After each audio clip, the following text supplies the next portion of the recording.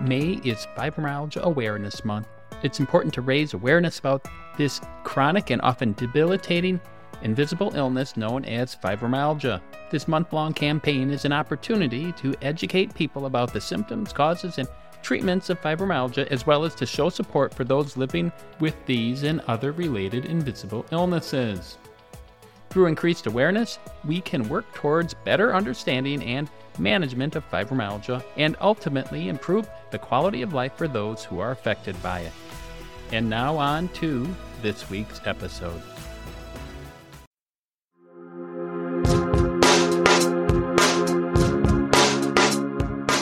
This is the last part of the three-part interview with Dr. Barry Prizant. If you didn't get a chance to listen to last week's episode, I strongly encourage checking it out.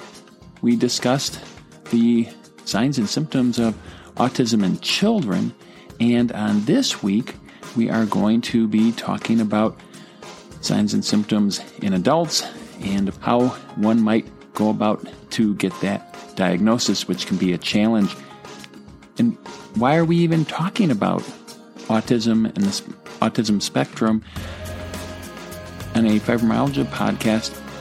It's because that many people who have autism also have fibromyalgia and chronic pain and other invisible illnesses.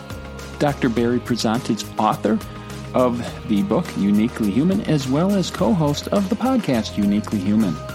I wanted to just take some time to share some insights on autism from the book Uniquely Human, A Disability of Trust. Derek's reaction highlights a central challenge of autism. For the vast majority of people on the spectrum, autism can be best understood as a disability of trust. Because of their neurological challenges, autistic people face tremendous obstacles of three kinds: trusting their body, trusting the world around them, and, most challenging of all, trusting other people. Dr. Prizant shares that a friend of his, Michael John Carley, an adult with Asperger's, who is a leader in the self-advocacy movement for autistic people, once put it this way: the opposite of anxiety isn't calm, it's trust.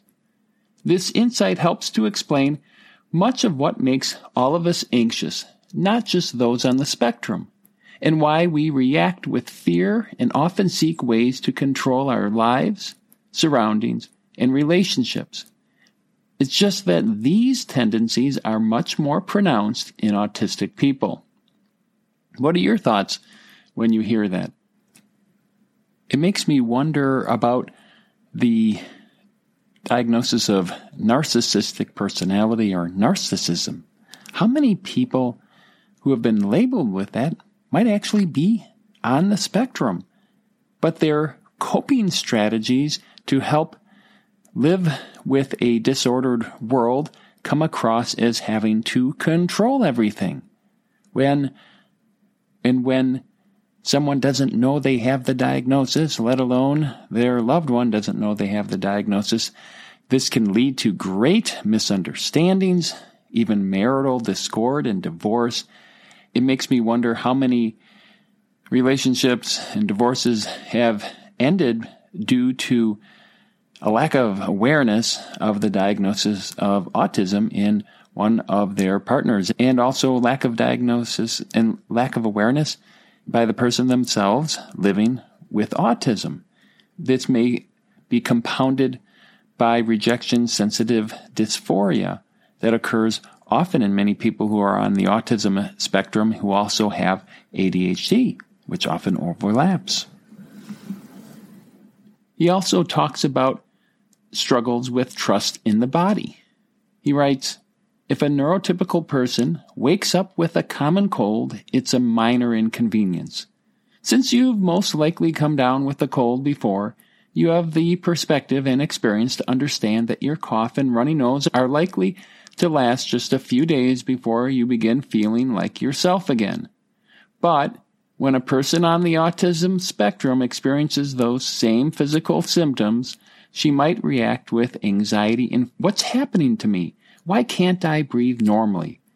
Will this last forever? that response isn't so different from the way most of us react to more severe illnesses. Much of the stress of the disease comes from the physical changes that occur, the uncertainty of the future course, and that same question, will I ever be able to trust my body again? We are going to be talking about diagnosis of autism on this week's episode.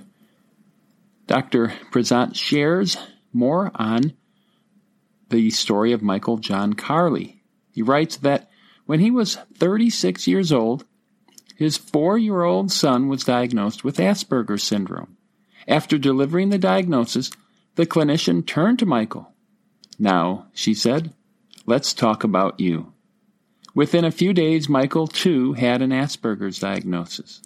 His first response was shock. How had he lived 3.5 decades without realizing he was on the autism spectrum? He was happily married and had maintained a successful career as a diplomat, traveling to such hotspots as Bosnia and Iraq.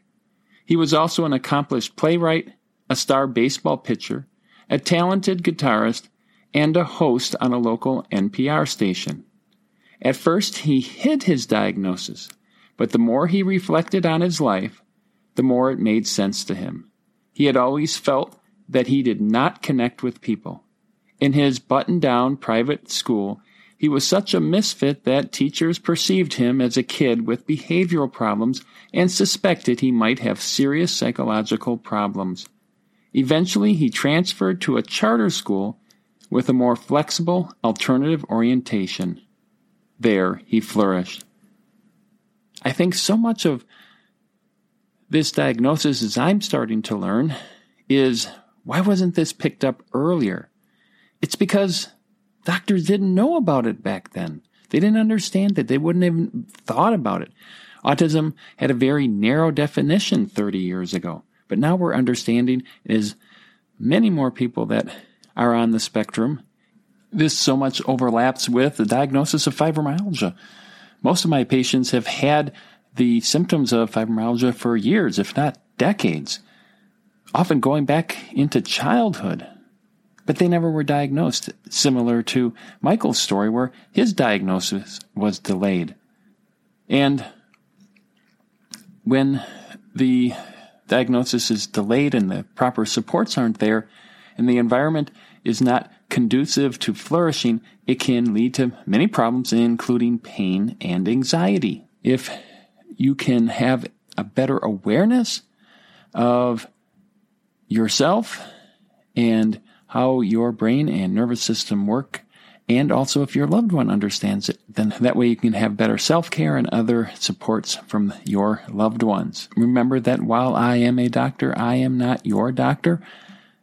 All signs and symptoms should be discussed with your own individual physician. Hopefully this podcast can be a starting point on your journey to live better with fibromyalgia and other related illnesses. And now on to this week's episode.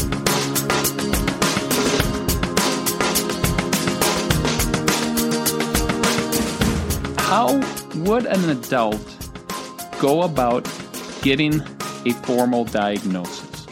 Yeah, and this is one of the most challenging aspects because it's expensive. So I just screened Scott Steindorf's film that's not out yet. That's being premiered next month. Scott sent me a copy to look at.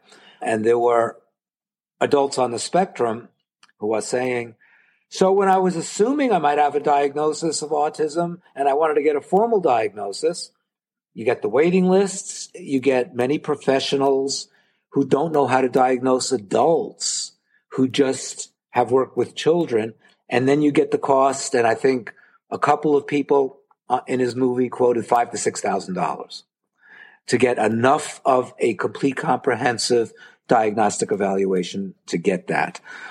Then there are people on the spectrum, and I guess there actually has been a study done on self-diagnosed autistic people who are part of the autism community, and they speak to many autistic people, that self-diagnosed autistic people who look into the factors of diagnosis are, and the numbers were incredible. It was something like 92% accurate in diagnosing themselves once they did get to a formal clinical diagnosis, which is quite amazing. And what I've heard is that's actually more accurate than the clinical community in diagnosing young kids. So it's very hard to get in probably most places in the country. I talked to one of the child psychiatry directors. There's a long waiting list here to get in for evaluation. It's hard for kids.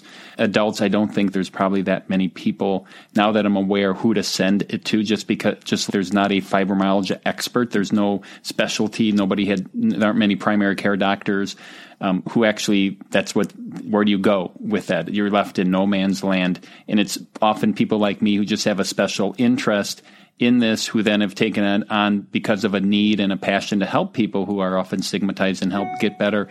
And I'm guessing that in the world of this, I had a recent patient who I've used the CAT-Q as that, and I've put in my problem list in the record, like if they're pretty strongly positive and a supportive history, that autism spectrum, and I just write, if in childhood, we're not allowed as pediatricians to make it for educational attainment, start to recognize, and you feel more comfortable recognizing this spectrum, because then they get those extra potential to get more resources. In adults, I think it's for that self-education and awareness. I think I'm doing an okay as far as that as a tool. And then for me, being relatively new to this, where do I go? And I don't think there aren't that many people who are therapists or psychologists that have gotten training. Is that fair to say in the adult world? Oh, absolutely. Yeah. And just because you know about diagnosis in young kids, and if you follow the DSM criteria very strictly, you still might miss it in adults, especially adults who know how to mask, and especially adults who've come up with a lot of strategies to deal with what might play out as more obvious symptoms, and like hiding their stims, if you will, or being selective as to what they share, even though autistic people tend to be honest. This is also for many people who are adults with ADHD. The criteria used to diagnose children for the autism spectrum and ADHD don't really apply well to the adult world, and many people are masking those symptoms. Dr. Prizant talks about the role of autistic doctors in bringing this better understanding to more people. But the other thing that's happening is autistic doctors are stepping up. We have on our podcast, it's called Uniquely Human, the podcast. About a year ago, we interviewed Dr. Mel Hauser. She was on our podcast. She's fabulous. And then a couple of weeks ago from Ireland, we interviewed Dr. Mary Dougherty, who's the founder of Autistic Doctors International. They not only realize, but they live the lack of accurate diagnosis in adults. So hopefully more and more autistic doctors will be able to have some input. And this is their passion. How many adults have been missed? From Dr. Mel's interview, how passionate she is in developing a community of support. Stay with us. We'll be right back. Hi, this is Dr. Lenz. Thanks for tuning into the podcast. If you have any comments, questions, or suggestions for future topics, I'd love to hear from you. You can easily text me through the link in the show notes. I look forward to hearing from you. Also, check out the starter pack. And now back to the episode.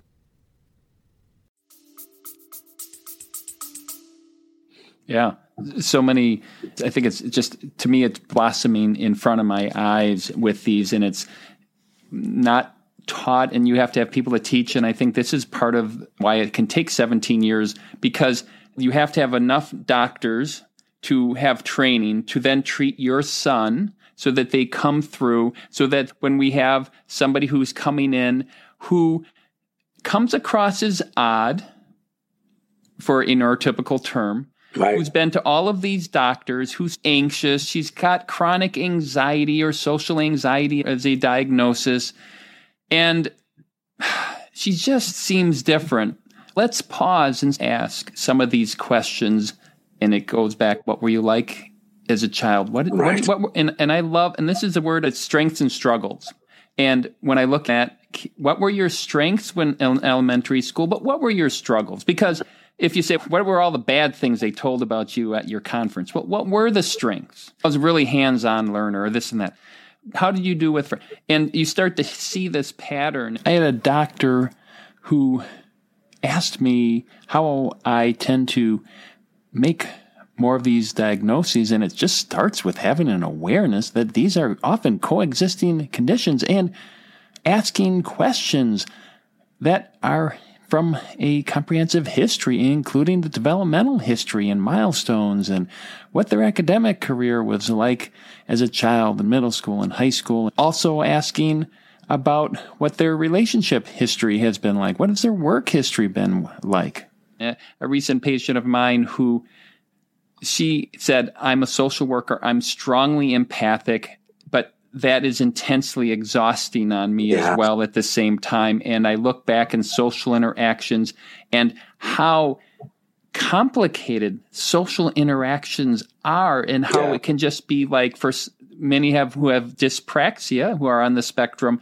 how we take for granted how somebody can throw a baseball perfectly in a right spot. That's incredibly talented. And we know there's ranges of that, but just to catch a ball, just to throw it somewhere in the direction is a highly complicated thing. And similar to social interactions is this highly sophisticated, complicated things that happen by nature. And I like that analogy of when you said a different planet. I'm trying to, over the years, try to perfect my Spanish, but then there's these idioms that, oh, that means this, or how you say it in this culture, or in Argentina, or Mexico, or in Spain. These words mean different things, and how you have to have that understanding. And then if you are on the spectrum, where it's somebody who's a genius, who thinks everybody's dumb, you have to pause and say, there are other people who have a brain that works different than yours. Right. And they have to be aware and recognize that. Any other last thoughts that you have for those who are listening out there, who this may be newish to them? Yeah, one thing we didn't talk about, I'll just say this quickly as I can. We've interviewed, and it may sound interesting for me to say this, we interviewed a lot of four non-speakers on our podcast. And most recently, Elizabeth Bonker, who is autistic. She doesn't speak. She was a valedictorian last year at her college. The YouTube was seen like 1 billion times or something, YouTube video. The other thing I want to say is we really have to get away from that how well you articulate your thoughts is a one-to-one correspondence with your intelligence. And we've accepted that with Stephen Hawking and with people with neuromotor issues such as cerebral palsy. But that hasn't hit autism to the extent that it needs to. And so that's a very important issue, that we cannot equate a person with limited speech or no speech as obviously she's significantly intellectually disabled. That's not the case. But I guess my last thought, and you know this, and I think a lot of your listeners may know this as well, is it's all about community. It's all about pulling communities of support together. It's all about families. And the more we see a person who is supported by a community, and if possible, supported by a family who understands them, then we see people who have a much better quality of life, even though the predictions might have been very early on that they were not going to have a good quality of life. But you're absolutely right that a lot of doctors and hospitals are the first entry point for non-diagnosed people. And I've been contacted by the director of an emergency room in Phoenix, and she read Uniquely Human. She goes, all my staff in the emergency department have to read this because autistic kids coming in either due to psychiatric or medical issues are the most challenging people for us to be able to serve well and know how to serve. Yeah. Thank you. I haven't looked at all of the diagnostic testings. How valid or helpful, or I guess these are all tools, might be the CAT-Q as a tool for adults, as I guess as a physician? Do you know guess what I need to do? I need to look up the CAT-Q. So do you have any recommendations for within a physician to maybe a tool that you know for adults? Things are changing so rapidly. Some of the work that Tony Attwood has done out of Australia, especially diagnosis in women, I think would be very important. And Tony Attwood was been around as long as I have, and he has developed some tools, and I'm not recalling exactly them. He has an instrument called the CAT. I don't know if it's related to the CAT-Q. Okay. Yeah. But I think I've heard him speak, very good speaker as well, very interesting, been around in the world for a long time. Lastly, I highly encourage reading your book. I think it does such a good job of bridging understanding. I love history, actually. In my podcast, really love the history also of fibromyalgia. We've talked about neurasthenia. We're going to be doing a podcast talking about how John F. K. was also neurodivergent, had chronic back pain, and had a lot of struggles, irritable bowel syndrome, chronic pelvic pain, with looking at his records and going through people who've really done a deep dive and assessing him. So you go, wow, a lot of people, and help destigmatize that. I think part of this interview is to help destigmatize this, because there are these misunderstandings. One of the biggest goals of this podcast is to help destigmatize invisible illnesses like fibromyalgia. And now that we are also learning many people who have fibromyalgia and related conditions also are on the autism spectrum. What is the role that you can do? You can share this with others. You might say, hey, here's a really good episode or series that talks about the spectrum. I think some of this may apply to you.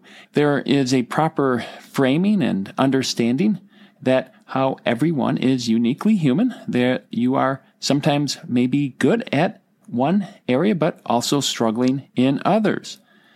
And sharing this podcast or other episodes can help more people learn about these insights and connections that most people are completely unaware of, just like Michael Conley, who we heard about his story earlier in the podcast. I'd really love to hear your reactions and feedback. You can email me at drmichaellenz@gmail.com. And if you got anything out of this, if you can share this with others, that will go a long way, not only for them, but to help support the podcast. Until next week, go Team Fibro.